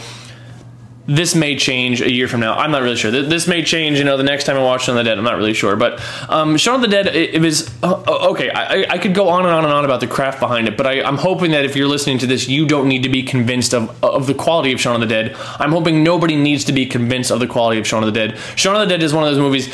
We're getting into the top three here, I guess. The one thing that holds all these three together is that, for I'm going to say 10 through 4... If there are people like, well, I don't really like this movie for X, Y, and Z, to a certain extent, I could maybe understand why they're saying things like that. Maybe not Heat as much. That's a weird one. Not a weird one, but that's one where I'd probably take umbrage with those. But for these top three, at least, if there's someone who is like, oh, I've seen that movie, I really didn't like it, I would be legitimately baffled as to why they did not care for it. Because to me, these films are so exemplary of filmmaking in every single regard. But what made Shaun of the Dead, or what stood out to Shaun of the Dead for me as an early favorite, and one which I still love to this day, is how it seemed to, I don't want to say justify the slacker life, but how it seemed to, I don't know, how it was at least a story of a guy who rose from being a slacker to being the hero in order to gain the right to be a slacker again. And there was something that I really loved about this, being someone who was a slacker for most of his life, including college, especially in college. How many of us can relate to that? But then now in my adult professional life too, where it's going to be one of those things now where there's no one telling me what to do. There's no one to guide me. There's no one who's going to say, this is what you have to do to succeed, or this is what you have to do in order to do things that are right, or it's sort of when we become adults, it's on us. We have to figure out our own way in life. We have to figure out what's important to us. We have to figure out how to best pursue a path which is going to get us into achievement, maturity, responsibility. And at the beginning of Shaun of the Dead, Shaun is not that person. Shaun is very stagnant. He's working in a dead-end job. He is losing the relationship with the love of his life because he has no ambition, because he does things, he just does the routine, he does the bare minimum, he doesn't do any more than is necessary. And that's something that I can certainly relate to. But of course, when the time comes, when it comes time to not saving the world, but taking care of and saving and looking after the ones that he loves, he rises to the occasion. He becomes a leader, he becomes admirable, he becomes the hero. He fulfills whatever promise there was. He becomes, the standard leader. And then after it's done and after the world goes back to the way it is, he goes back to being a slacker. Not because, not necessarily because of this is the way I interpret it, not necessarily because of being a slacker is better or because he wants to escape from anything, but just like he proved it, like he was always criticized for being a slacker for not achieving much. And then when the time came, he proved his doubters wrong. He achieved what he had, what he set out to achieve. He was capable of rising to the occasion. And it also, so as someone who is a little bit of a slacker, or someone who is a little bit laid back and can be relaxed a little bit times, it's not often the times it's like, oh, we're lazy or escaping from something. Sometimes it's just man, sometimes it's just not worth putting all this effort into it. But then when the time comes, we can rise to the occasion. We can achieve it. We are capable of being successful. We are capable of achieving our goals. We are capable of being those kind of people that people want us to be. And then, hey, because we can do that, just let us be ourselves, And sometimes ourselves just entails, I don't want to go out tonight. I want to sit on the couch and just watch Netflix all day, It's not that they're a slacker. It's not that we're incapable. It's just that, hey, we pick our battles. Sean is kind of a slacker, but he's a slacker that can, that can do it when it needs to be done. And doesn't that earn him the right to kind of not be on all the time? Doesn't that earn him the right to just sort of be himself? That's what I really liked about Shaun of the Dead. Was it is that idea of sure, it is a fantastic zombie movie. It's a fantastic parody. It's a fantastic comedy. But once again, I don't want to hit on the execution, the technique too much, because that stuff to me speaks for itself. But Shaun of the Dead is a story of someone who isn't necessarily marginalized, but it certainly people don't think too much of him because of he doesn't fit our model of success. He doesn't fit into what we think of to be the person who has achieved anything, who has gained maturity. And sure, there is a journey of he has to find himself too. I mean, it's not as though Sean is the most confident person at the beginning, but it's also sort of, I don't know, there's something so comforting and cathartic, I think, about seeing him at the end of just once everything is done and him and Liz are on the couch watching TV with each other. And, it's what's the plan for the day? And the plan is essentially to lounge out, watch television, and not do anything. And he's earned that. He's earned that because he knows that, because Liz knows, because he knows, because everyone else knows that he is more than that. He is capable of so much more than that. But just, hey, here in this time, right here, right now, that's what he's going to do. That's what he's going to be. That's what he enjoys. Just let him enjoy it. So yeah, I guess there's part of me that really enjoys Shaun of the Dead because of how it empathizes with a slacker, but a guy who's not a slacker all the time, because Ed is a slacker all the time. Ed is not the hero of the story. Sean is the hero, and Sean acts the part of the hero, but he acts the part of the hero so that he can then go back to acting the part of just, laid back. And that's something that I really, really appreciate. Wow, and now I'm going through all these, and I'm kind of talking about these, I want to watch all of these movies again. And, starting with Children of Men, going to Shaun of the Dead, oh my god, all these movies are so good. But, okay, number 2. My number 2 favorite film of all time, 1990s Goodfellas, directed by Martin Scorsese, co-written by Nicholas Pileggi and Martin Scorsese. Goodfellas, again, I don't really know when I saw this movie for the first time. And I'm going to say this too. For number 1, I don't know when I saw that movie for the first time as well. But for both of these movies, as well as number 3, it was really college in which I really kind of started appreciating what these movies were and what these movies did. And Goodfellas, actually, funnily enough, my appreciation for it actually kind of at least involved a little bit of scorn, not for the movie but for the fans of the movie, because if you remember your college days, there's a few movie posters that you're going to regularly see on people's walls. Some of which are going to be movies that I don't care much for. Some of which are going to be movies which you're kind of, if you have a film friend, a cinephile, that kind of thing, you're going to see these regular ones. And I'm not explaining myself. Basically, what I'm trying to say is there's, kind of in the middle of Venn diagram of movies that bros like and movies that film fans like. In the middle of that Venn diagram, you're going to see a few recurring titles. Fight Club, Gladiator, Braveheart, Scarface, and then Goodfellas. Maybe not so much Scarface. Scarface, from the people that I talk to, Scarface is, as time goes by, people like that one less and less. But those movies are, and there's more. Feel free to contribute your own. But those are the kind of movies that you sort of see, whether it's kind of a douchey guy who lives down the hall and, says bro too much and, wears backward hats, or whether it's going to be, the guy or the girl who kind of spend all night in the editing lab, or who, read film analysis. It's not uncommon to see those movies on both of those people's walls. And I don't really care for Gladiator too much. I don't care for Braveheart too much. I do love Fight Club, but what's just interesting to me is at least that intersection between art and commerce, and how Goodfellas succeeds at both. Goodfellas succeeds at being, you could call it, I don't want to call it pulp, but there is certainly a mainstream appeal, and there is an art house appeal to it as well. And that is because of Martin Scorsese, because of who he is, because of the environment that he was raised in, because of, you know, being a guy who was raised amongst like a blue collar neighborhood, you know, among the common people, and was influenced by and raised in what they love, but also was a guy who loved the French New Wave, and also was a guy that went to film school. And so how these two worlds, I don't even want to say collide, but how these two worlds combine into each other, and what, you know, how infrequently that happens these days, and what filmmaker could have done it the way that Martin Scorsese did. Because sure, there is something on the surface. There's, you know, it's a gangster film, and there's violence, and there's that idea of a fraternity and something that's masculine about it, and, you know, and men, you know, rising to power, and you know, there's something kind of chest beating about that, which I can certainly understand, if not the appeal, then I can certainly understand the desire for things about that, you know? But then there's also Thelma Schoonmaker's, like, you know, chaotic editing near the end. There's the single long take of them walking into the Copacabana.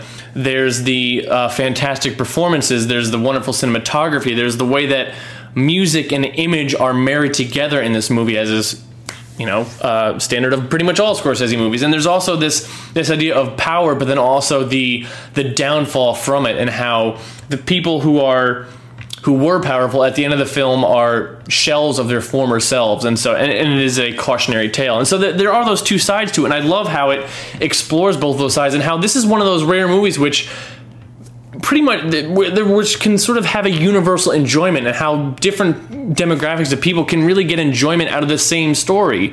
You know, I talked earlier with Eternal Sunshine of the Spotless Mind, and this idea of how art can change as you change, but it's also wonderful to kind of see like art that can mean different things to different people.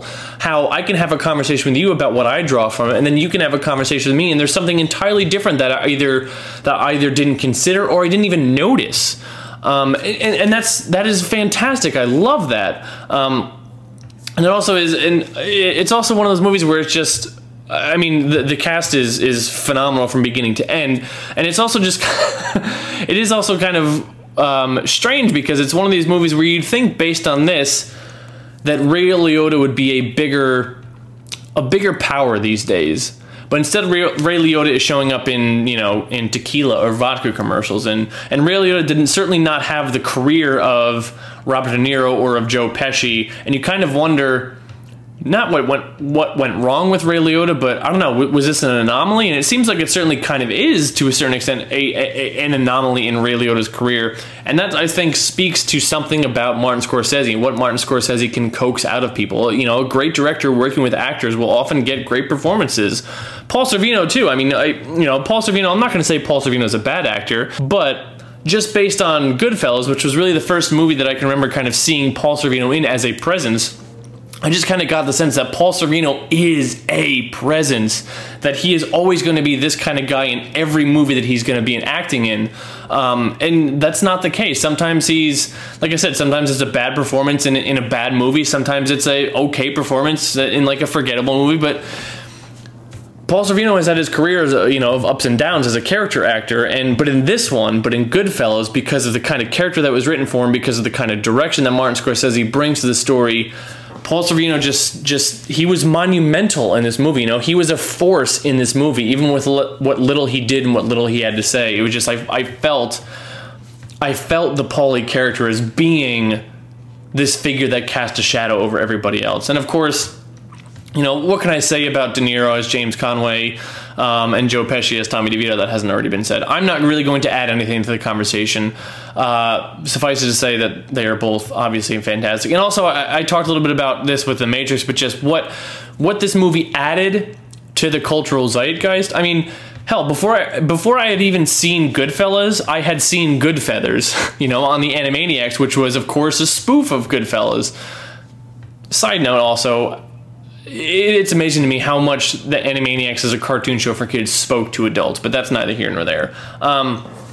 But I mean, just that idea of Goodfellas, you know, even being influenced to the point of being featured in a cartoon, or even that cinematic technique of, let me see, is it dolly in and zoom out, or zoom in and dolly out? I forget which one it is. I think it's zoom in, dolly out. But the conversation between Jimmy Conway and Henry Hill in the diner, of course, is iconic. You know what I'm talking about now? I mean, it's that will live on, and that has influenced other filmmakers, and then has shown up in other movies. And sure, yes, I admit Spielberg did that first in Jaws in the 1970s, but and both of those shots are it's the same technique, but iconic for different reasons and in a different context.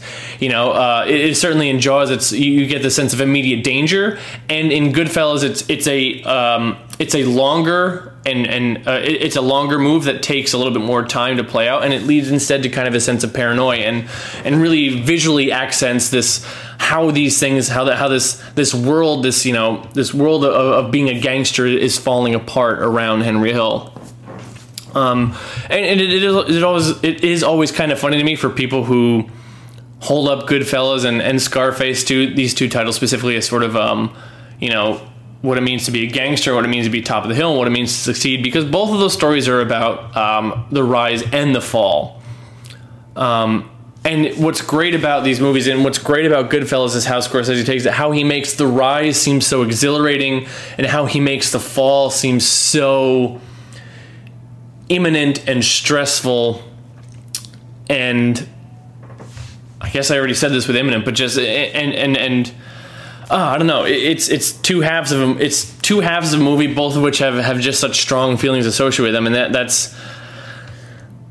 says something about Goodfellas. That says something about Martin Scorsese as a filmmaker. I feel like as I've been going along with this list, I've been getting less and less eloquent in what I'm saying. Hopefully that you, the listener, have been able to derive some things from this, some things which you are, you've been able to say, oh yeah, I get what he's saying, or I can relate to that. I apologize for this. I full disclosure, this has been much harder than I anticipated it being. When Tyler asked me to do a podcast for the top 10, I said, yeah, this would be great, and this would be exciting, and I started thinking about it, I started planning it. And as I've been going through, I'm like, wow, this is a lot more difficult than I thought it would be. I'm glad that I'm doing it, because it is kind of reinforcing it inside me, some of the things that I love, and inspiring me to go back and rewatch some of these things, and to rethink a lot of these things, and to revisit a lot of these things. But it is it's incredibly difficult, because I'm sort of realizing now that I'm trying to vocalize all these things to you, the level of subjectivity that it comes into play for these sort of things, just how important intangible factors are when it comes to favorites. Certainly if I was trying to make a best list, I would talk a lot more about the use of the camera in Goodfellas. I'd talk a lot more about the editing for comedic timing in Shaun of the Dead. And I would talk a lot more about the humor in Annie Hall, but I'm not talking about those things, because those things are apparent to many people, especially if you're a fan of this. But favoritism is a horse of a different color. Sometimes it is things that can't be easily summarized or expressed. Sometimes it's just the things that strike you because of reasons that you can't really put into words. That they may be subconscious things, factors that are beyond your control, beyond your comprehension, maybe. And I'm realizing this now, and I say this now instead of when I get to the end of the list, because I must say I don't know if you are not a fan of this movie. I don't know if just listening to me talk about it is going to make you appreciate this number one anymore. If you don't like it, what I say about it will probably not make you like it. And if you do like it, what I say will probably maybe not even help you appreciate it any more than you already do. Favorites are favorites for a reason. I am who I am for many reasons, and you are who you are for many reasons.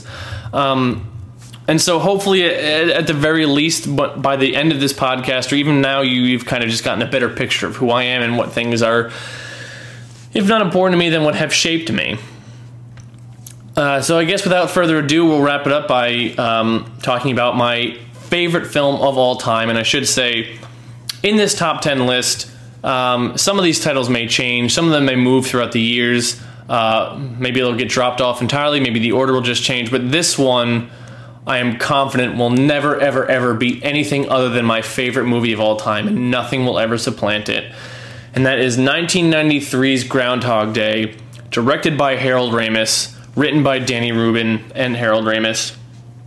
And this one, I hinted at this a little bit with Children of Men. This one, look, I could talk about how this is a subtly brilliant screenplay.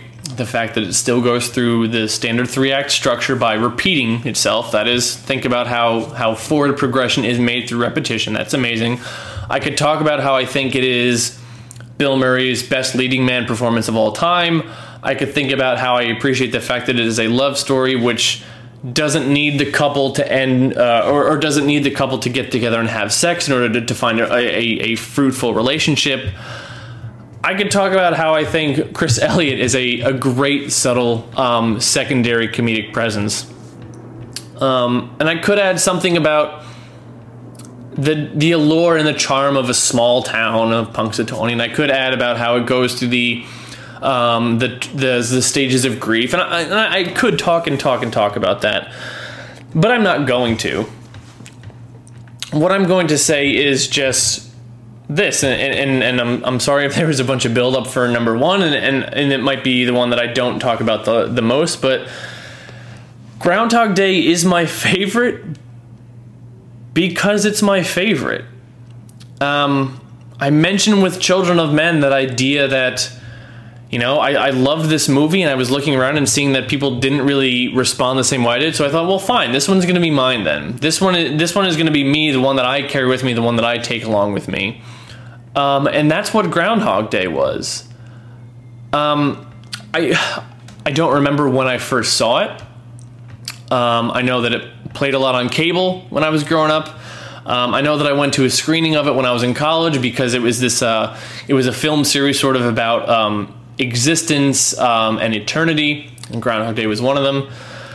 And sort of seeing that made me remember how much I enjoyed the movie, but I can't really point to a specific moment where I thought this is my favorite, or this is. But I do remember some instances in my life where we're talking about that movie with people and kind of thinking, like, hearing them say, like, oh yeah, that's a cool one, or yeah, I guess I like that movie, okay. And just kind of this constant, not barrage, but a constant reminder that this movie that I thought was really clever and really smart and really intelligent, and I just said the same thing 3 times.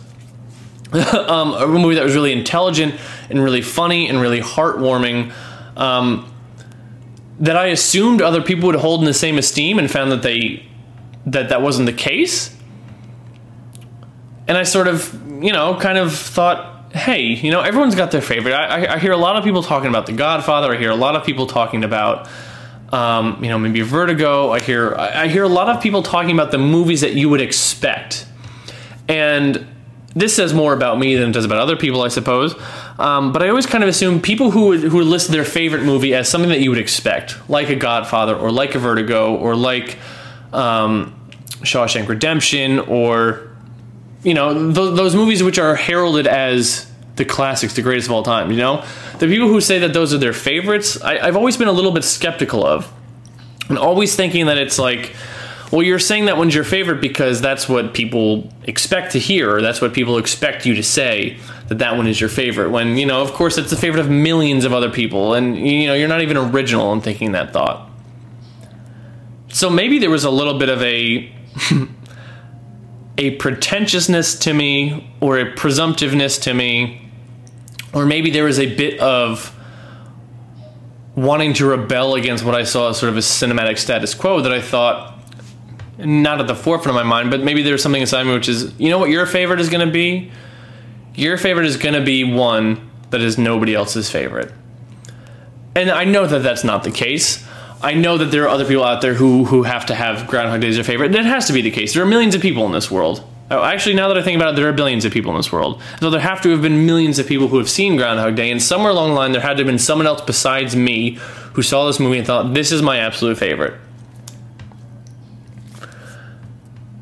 And for some reason, it is my favorite. It is the one that that I when someone asked me, or when people ask me what is your favorite one, I can say without a shadow of a doubt, Groundhog Day is my favorite movie. I would not dream of trying to sell people on this idea of being in the top 10 of the best films of all time. I don't even know if I'd try and sell it as being in the top, 50 greatest films of all time. But it's one that whenever it's on TV, I'm always going to watch it. I'm always going to recommend it to people.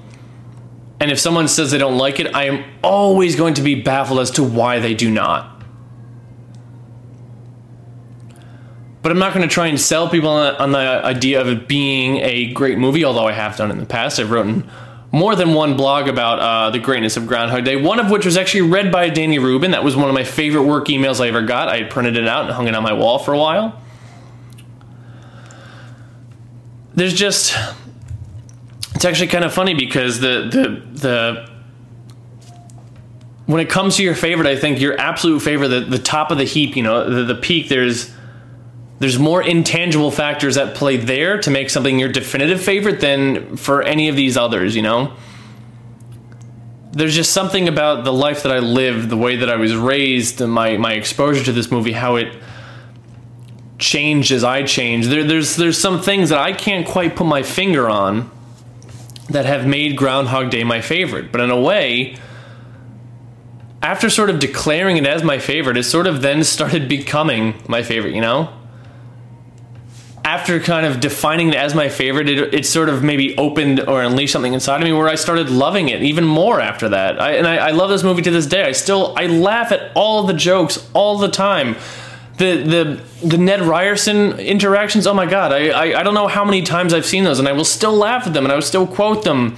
And I've seen Stephen Tobolowsky give talks in real life. I've been to Woodstock, Illinois, which is where they shot the exterior Punxsutawney scenes, and I've explored what I can explore about this movie because I love it so much, and I listen to if you're a fan of podcasts. Listen to the seek out the Tobolowsky files. It used to be done by Slash Film, and there's an episode called The Classic, and it's about Stephen Tobolowsky getting the part of Ned Ryerson for Groundhog Day, and it's a wonderful story, and it's also one of the things. And this is something that I can add to my appreciation. I mentioned about how it's a relationship between between Phil and between Rita that didn't have to end with two people having sex. That was almost not the case. From what the podcast says is that it was, there was kind of a debate as to should Phil and Rita sleep together.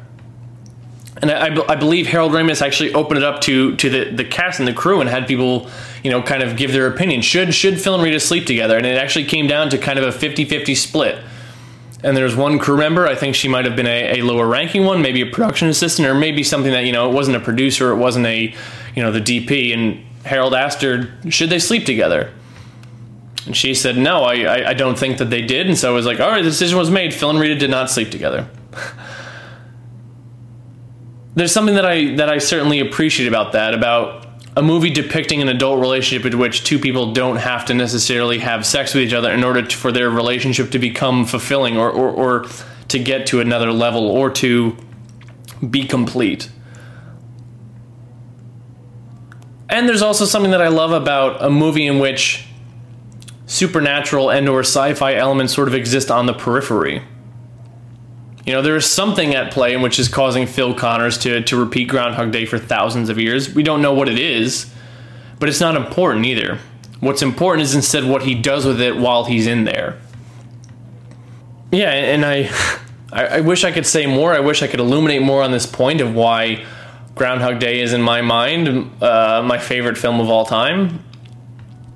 But it just sort of is, When you think about a relationship, when you think about a wife or a husband or a boyfriend or a girlfriend, and I may not be the one to speak on this, but certainly there is this idea that, well, describe your mate, describe your match, describe why you love this person. And a lot of things that you list could be things that anybody could list. Oh, well, she does this for me, or, we went here on vacation this one time, or I love the way that she does this thing or that thing. And that's those are things that anyone could do to anyone else. Those are things that anyone could do to you, anyone who is besides your spouse or your mate. But there are things about your spouse and mate. There are things that cannot be necessarily defined, things that could never certainly be replaced or duplicated, but things that are inherent to them, not just to them, but to your experience with them, which made you realize this is the person with whom I am in love. And it's different, but there certainly are similarities when it comes to your engagement with art too. I could talk about Groundhog Day's script, I could talk about Bill Murray's performance, I could talk about the cast, I could talk about the genre elements, but at the end of the day, there were some things in life that made me the person that I am, that made me Jim Rohner. And at some point, Jim Rohner came upon Groundhog Day, and because of things that were inherent to the creation of both of them, they clicked together. Not to say that I am in a relationship with Groundhog Day, but I'm just saying that there are things about me and things about it that sort of always made it make sense that this is going to be my favorite movie of all time.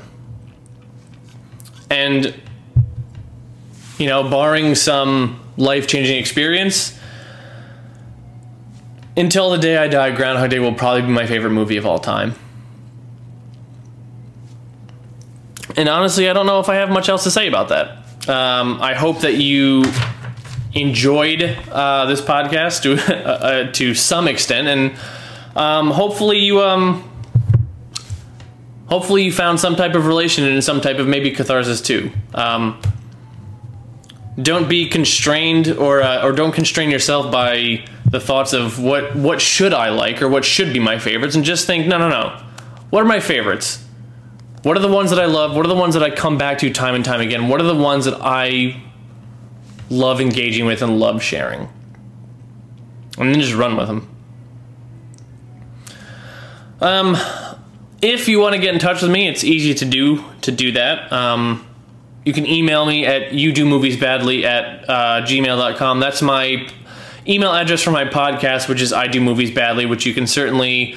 you can find back episodes of that on Battleship Retention. Go to battleshipretention.com. There's a podcast drop-down menu. You can find I Do Movies Badly there. You can find I Do Movies Badly on iTunes. You can find I Do Movies Badly on Facebook as well. And Nolan Fixes Teeth is my Twitter handle. You can find me there as well. But I don't know really how else to... I didn't know how to eloquently introduce this episode, so I don't know how to conclude this episode either. So I'll just say thank you for listening, everybody, and hope that you embrace what makes you, what makes your favorites, and don't let anybody else tell you otherwise. All right. Thank you very much to Jim. Got a little contentious and defiant there at the end, but that's okay. I hope everybody enjoyed that, and I hope everyone perhaps got some good recommendations out of it, or if you've seen the films before, perhaps you got a new take on things. So once again, thank you to Jim, and do check out his podcast, I Do Movies Badly. It is a very good show, and I like it tremendously. So as far as contacting More Than One Lesson, you can email me, Tyler@morethanonelesson.com. You can like us on Facebook. You can follow us on Twitter @MoreLessons. As for next week, here's the deal.